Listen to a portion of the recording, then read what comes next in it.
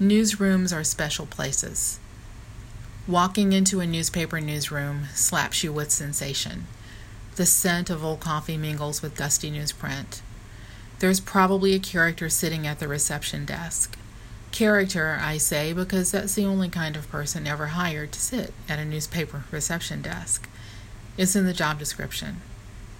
This person wears a fascinator, smokes Pall Malls on breaks, gives big parties on the lake, and wants to know how come you're standing around looking useless. Don't you know there's a paper to put out? Journalists, especially newspaper folks, might seem different, moody and eccentric.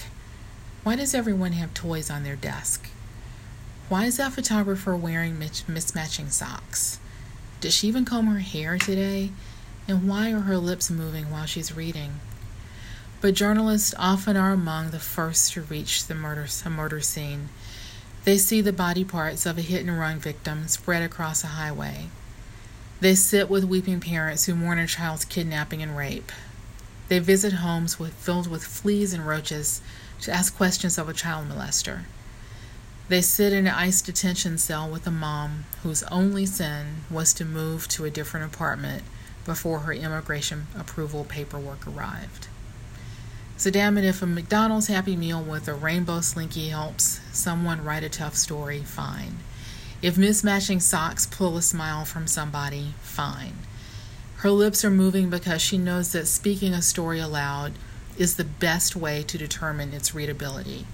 And no, she didn't comb her hair, and nobody cares. Journalism is hard.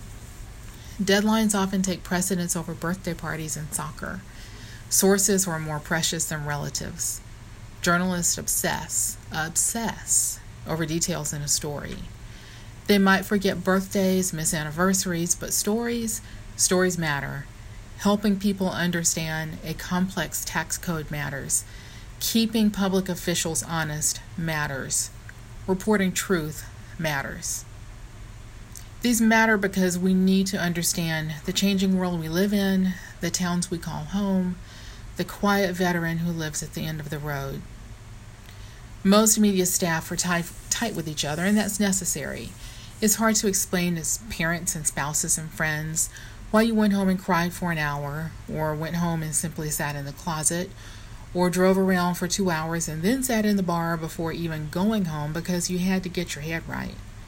All these can be necessary when you spent your day reporting on a mass shooting or photographing a sex trafficking story where the victims are 10 or 11, or you're an editor calling to make sure you have numbers correct.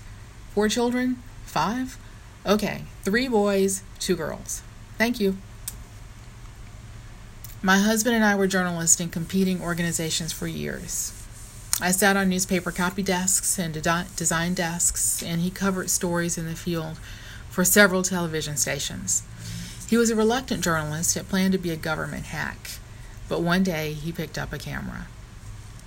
We have what's called a murder and mayhem tour of every city we've ever lived in. That's where we drive by a spot, and my husband says things like, "That's where we found the head." He'll point to a patch of woods on one side of the road. He'll then point to a sidewalk a block later. And that's where we found the body. Or, that's where the drug dealer pulled his gun on me.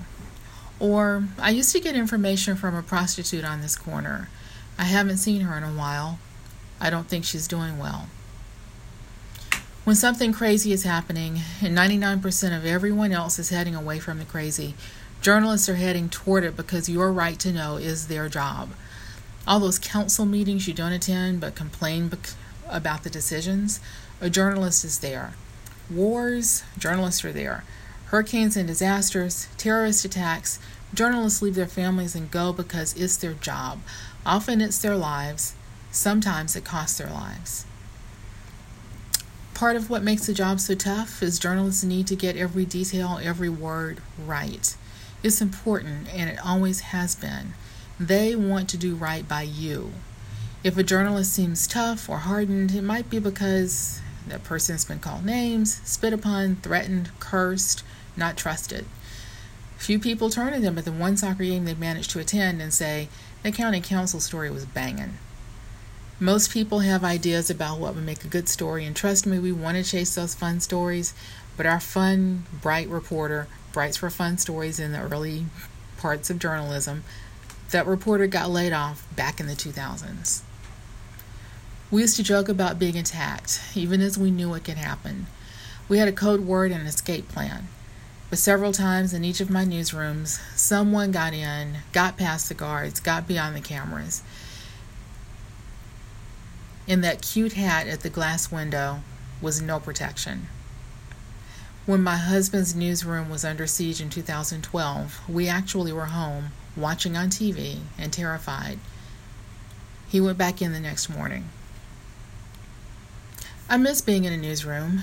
I miss the coffee and newspaper perfume that everyone wears. I miss the gruff camaraderie. I miss the guy who poured cold coffee in his plants.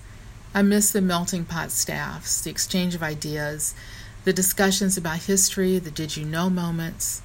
I miss the determination and the reluctant smile of an editor. It meant a job well done. But journalism doesn't often love you back. It's a cruel mistress. Someone else said that to me long ago, and it's true.